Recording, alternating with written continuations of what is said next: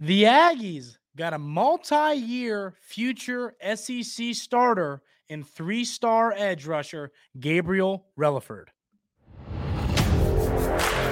You are Locked On Aggies, your daily podcast on the Texas A&M Aggies. Part of the Locked On Podcast Network, your team every day.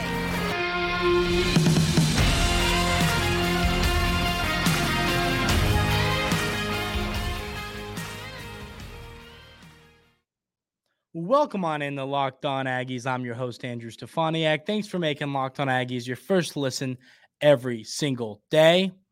Another day, another commit. What can you say? I mean, Coach Fisher and company is on fire. We need to get them some ice water because they will not cool down. That is the I wrote it down here. 700th commit in as many seconds, it feels like. But now I will. All kidding aside, I'm excited about this get, and here's why. You know, one thing I really hate, and we need to remember as fans of a school, is these are, these are 17, 16, 17, 18-year-olds committing to the school, and they are, they're young, and I think people forget that. And some of the comments I've seen. So Gabriel Reliford, of course, three-star edge rusher from Louisiana, Shreveport, and he chose the Aggies over Ole Miss and Vandy. So people, I see these comments, and a lot of it was Texas fans, to be fair. It's not like it's our own fan base, but a lot of just, three-star, Jimbo's cooking. And I just hate when people are quick to he's a three-star before they do any kind of research or any kind of watch any kind of tape. So if you're somebody who was quick to say, he's a three-star who picked us over Vandy, who cares? Let's talk about why that isn't the case, and I believe this guy can start for multiple years for the Aggies. So one thing I judge football players off of is just their ability to be in the right place at the right time. One thing I noticed immediately about Reliford was he was always in the right place on his tape. I mean, he was never out of position. He found a way to be in the right position every single play on defense, and he's just a hard-nosed player, just a hard worker. Like, I think, and this is a joke, but I mean, not a joke, but something I say a lot, but I feel it's a fact. I think you can almost tell a person's character by the way they play football. You got your swaggy players, and then you got your guys that are just hardworking, gritty players. And that's what Reliford is to me. He's a hardworking, gritty player. The best play on his highlight tape, you'd never guess what it was. My favorite play on his highlight tape was a blocked punt. Because you can just tell this young man will do anything to win a football game, and that is the kind of guy we want playing for the Aggies. So like I said, it's a punt. He just blows by the person, the coverage person, and just goes and blocks this punt. I think the kicking team recovered, but like it was a big time play for his team is my point. And it's just, that's a guy who wants to win, for his football team. So I think that's the first thing I picked up on immediately when the Aggies landed Reliford. When I watched the tape, he seemed like a player who wants to win.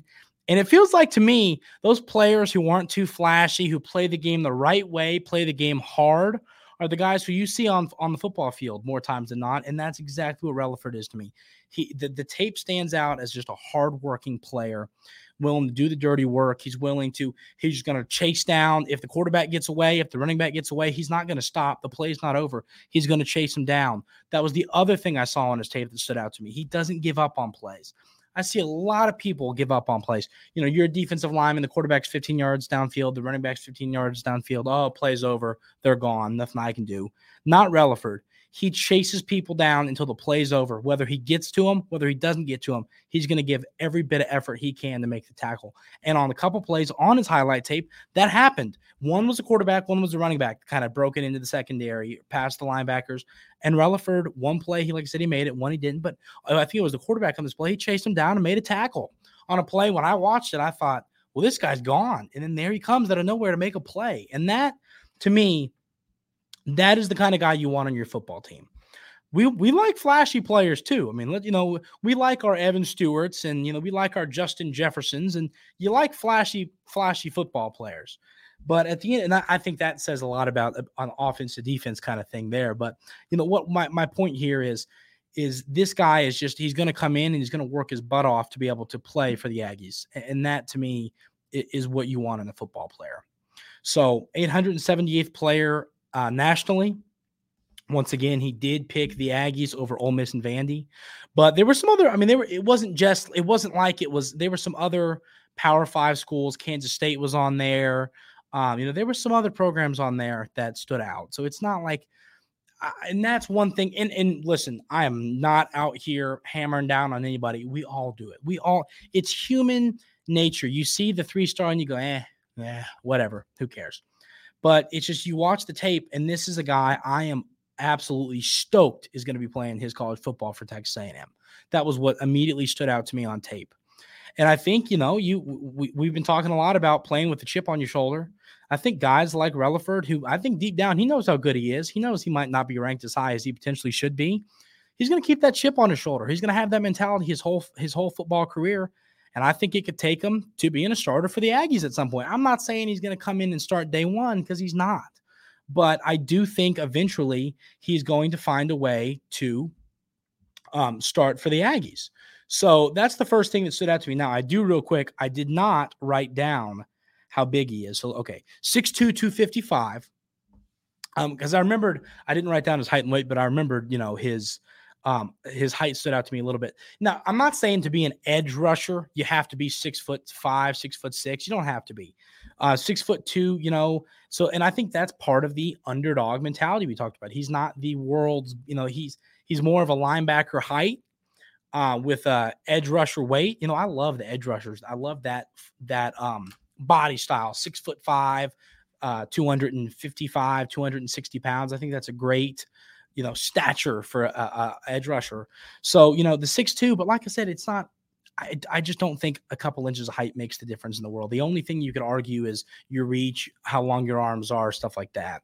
But I'm not too concerned about it. It definitely stood out to me at first when I realized that, but it's not the end of the world, like I said. And the last thing I'll say about him, I think, when you talk about a big guy in basketball, right? And you got to have his post moves. It's like me at the YMCA. I always go to my left because I always spin to my right and lay it up with my left because I'm left-handed. We played basketball the other day. I was crap talking to my friends and I got humbled. I really did. I got to get back in the lab. So that's beside the point. So I guess the point here is Reliford, one thing I noticed that I think he does, and he's young, he's still got his senior year of high school to kind of crisp things up. But his pass rush moves it seemed pretty strictly bull rush.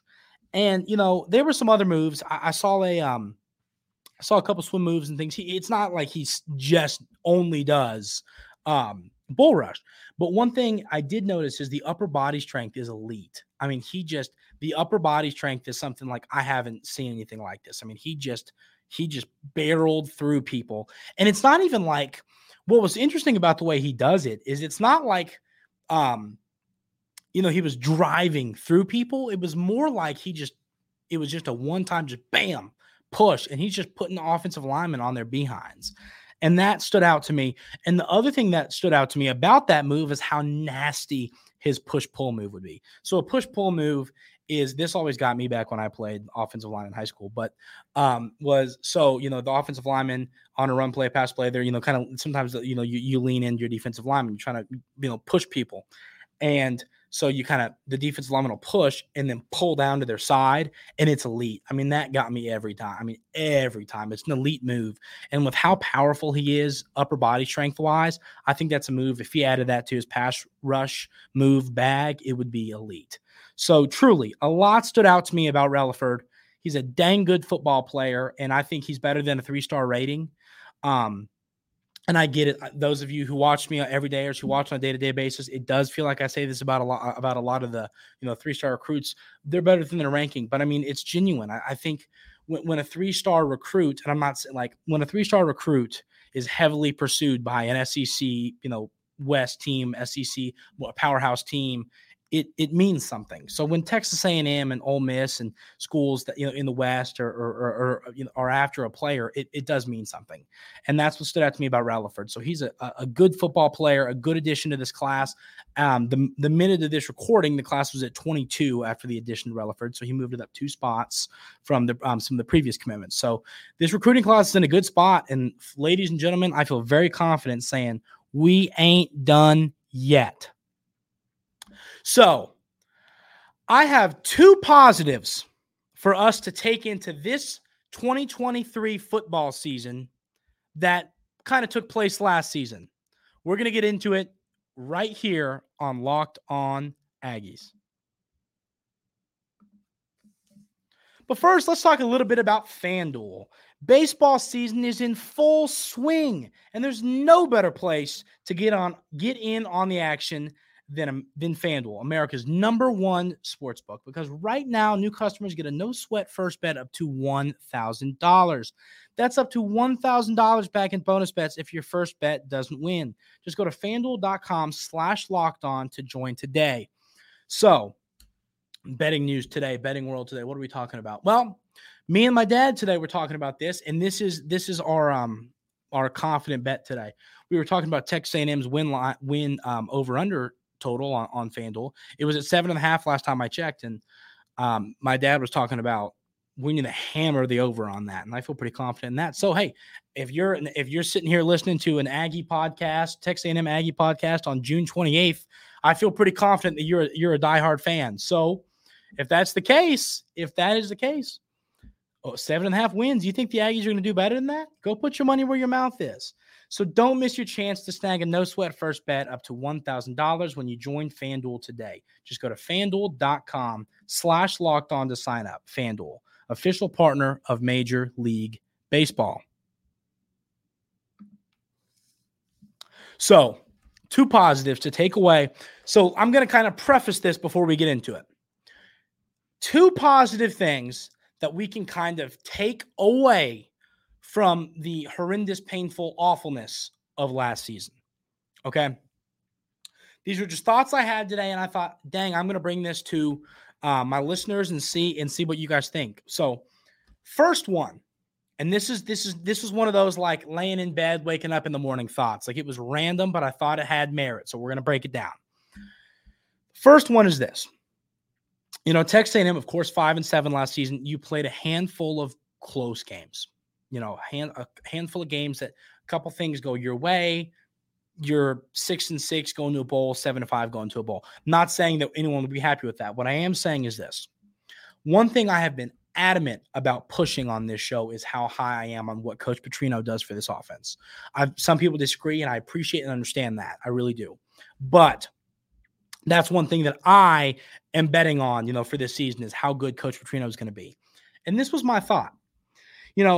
Coach Fisher, and we still, to be fair, we still don't know for a fact he's going to do this. He said it. He brought on Petrino. We don't know for a fact, but he giving up the play calling duties. So what this says to me is this: what if the Aggies do go 6-6 or 7-5? Okay, 6-6, 7-5, you go to a bowl game. Does Coach Fisher give up the play calling duties? And for someone like me who is so high on what Coach Petrino is going to bring to this offense, I don't know. I mean, I think Coach Fisher is coming to a realization. And this is what, and here, in this, I've seen this yesterday's episode talking about the disrespect the Aggies have been getting from the national media. A lot of angry Texas, and I'm angry in Texas, Oklahoma fans. And folks, I'm kidding. You all fans from other schools, other fan bases, I really appreciate you all tuning in. I'm just giving you all a hard time. But the thing about I want to preface on this is I think Coach Fisher realizes it's now or never. And what I mean by that is this. The talent on this team, we've talked about the blue chip ratio. I know I hammer it so often, but it's because it is a fact, and people need to understand that. The talent on this team is top 5. I think technically it was 5 or 6 in the nation, talent-wise, blue chip ratio-wise. This roster is one of the best in college football. Last season, I'm not going to throw Jimbo fully under the bus. I'm going to say that, of course, coaching, that injuries played a role in this, but the talent was there. The other issue was a lot of your talent was young. Okay. So that is why I think this year and next year, this stuff can click. I really do. And if I'm wrong, I will. I mean, I'm willing to own it. I will be one thing you all have, because we haven't had a take I've had to ever walk back yet. That's one thing you're going to learn about me. If I'm wrong, I will come on here and say, ladies and gentlemen, I was wrong. I'm not going to shy away from it. So if I say something you think I'm going to be wrong about, and I'm wrong about it, tune in the next day and give me a hard time, because I'm going to be the one admitting it. But what I do think, what I do think I've talked about is what Coach Petrino brings for this team. I don't think Jimbo would have given up the play calling duties, hired Petrino, if he didn't think this year was it. I think he realizes the ceiling of this team with how good the players are, how good the team is as a whole. I think Coach Fisher realizes that. I think he knows that he is the offense clicking away from this team competing for the West. And it should be. That's what Coach Fisher's here to do. Coach Fisher is not here to go, I mean, obviously not 5-7, but Coach Fisher's also not here to win 7 or 8 games. He's here to compete for SEC championships. And I think he realizes that this year he needs to do that, or he really could be gone. And I think that's why you could take a positive away from the horrificness of last season and say, if Coach Petrino hits, like I think he is going to, running this offense, you could look at last season as a positive and say, maybe if we weren't awful last year, Coach Fisher would have kept up the play calling duties, and we would have wasted the potential and the talent of this year's roster and potentially next year's roster. That's my first positive. My second positive is Wegman's kind of breakout game. I know the numbers weren't jump off the charts, but breakout game was the win over LSU, which of course was final game of the season. And the reason I think you can kind of chop that down as a positive. So the stats here: 12 for 18, $155, and 2 touchdowns, no picks. I think the reason you can chop that down as a positive is simple. I talk about this a lot with pitching. I had a pitching coach forever and ever and ever tell me, when it comes to pitching, that one day you're going to have a day where you just feel it. You feel it with your changeup, you feel your curveball, you feel your fastball, and then it clicks, and you're a new human being. And that I remember one day that actually happened for me. I was playing summer ball in Florida a couple years ago, and that kind of happened. And then I hurt my elbow, but that's beside the point. I'm talking about myself too much today, but I had a pitching coach tell me that I think that game could be that for Wegman. I think it could be the game where it all clicked. And you might say this, well, Andrew, okay, $155, 12 for 18, 2 touchdowns. Who cares? Who cares? I get that. But my take on Wegman in this offense has been this. I don't think this team, Wegman doesn't have to be a top 5 quarterback in the SEC for this team to compete for the SEC West. I think he can be a game manager, let his offensive line, running backs work, feed the ball to these elite wide receivers, and let the defense do its thing. And this team can win enough games to be competing for an SEC championship appearance with four weeks left in the season. I just think he has to be good. If he could be great, if he could be a top 5 quarterback in college football, in the SEC, which we're actually going to make the case for that on Monday's episode next week. If Wegman is a top 5 quarterback in the SEC, I think this team truly could be competing for an SEC championship. So that's why last year, and obviously that LSU game was fun. That was a positive all around. It was a good way to end the pain, to kind of stop the bleeding. It was a fun way to finish it all off. But I think that game could be the wow, I can do this moment for Connor Wegman. And if it was, watch out for what he has to do this season. So I wanted to talk a little, because I've been so negative about last year, none of these things are positives from last year. They're things that can be positive for this year from last year. So I wanted to bring a little positivity to the world in that sense. So hope that brightened up your all's day as well. The ACC SEC Hoops Challenge. It's just called the SEC ACC Challenge, but this challenge is officially starting. This is its inaugural year, and we know who the Aggies are playing. Let's break down this matchup.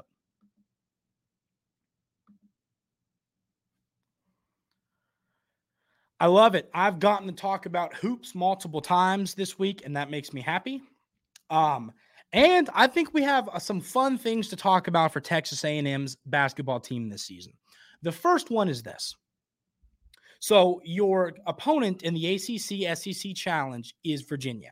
You have to go to their place. I never love road games in basketball. I think environments are tough on people in basketball. But I'm already blanking on when I did the episode talking about the schedule. I'm pretty sure it was yesterday's episode. But I talked about how the road, playing in some of those road environments at places like Arkansas and Alabama and Auburn, I don't love that.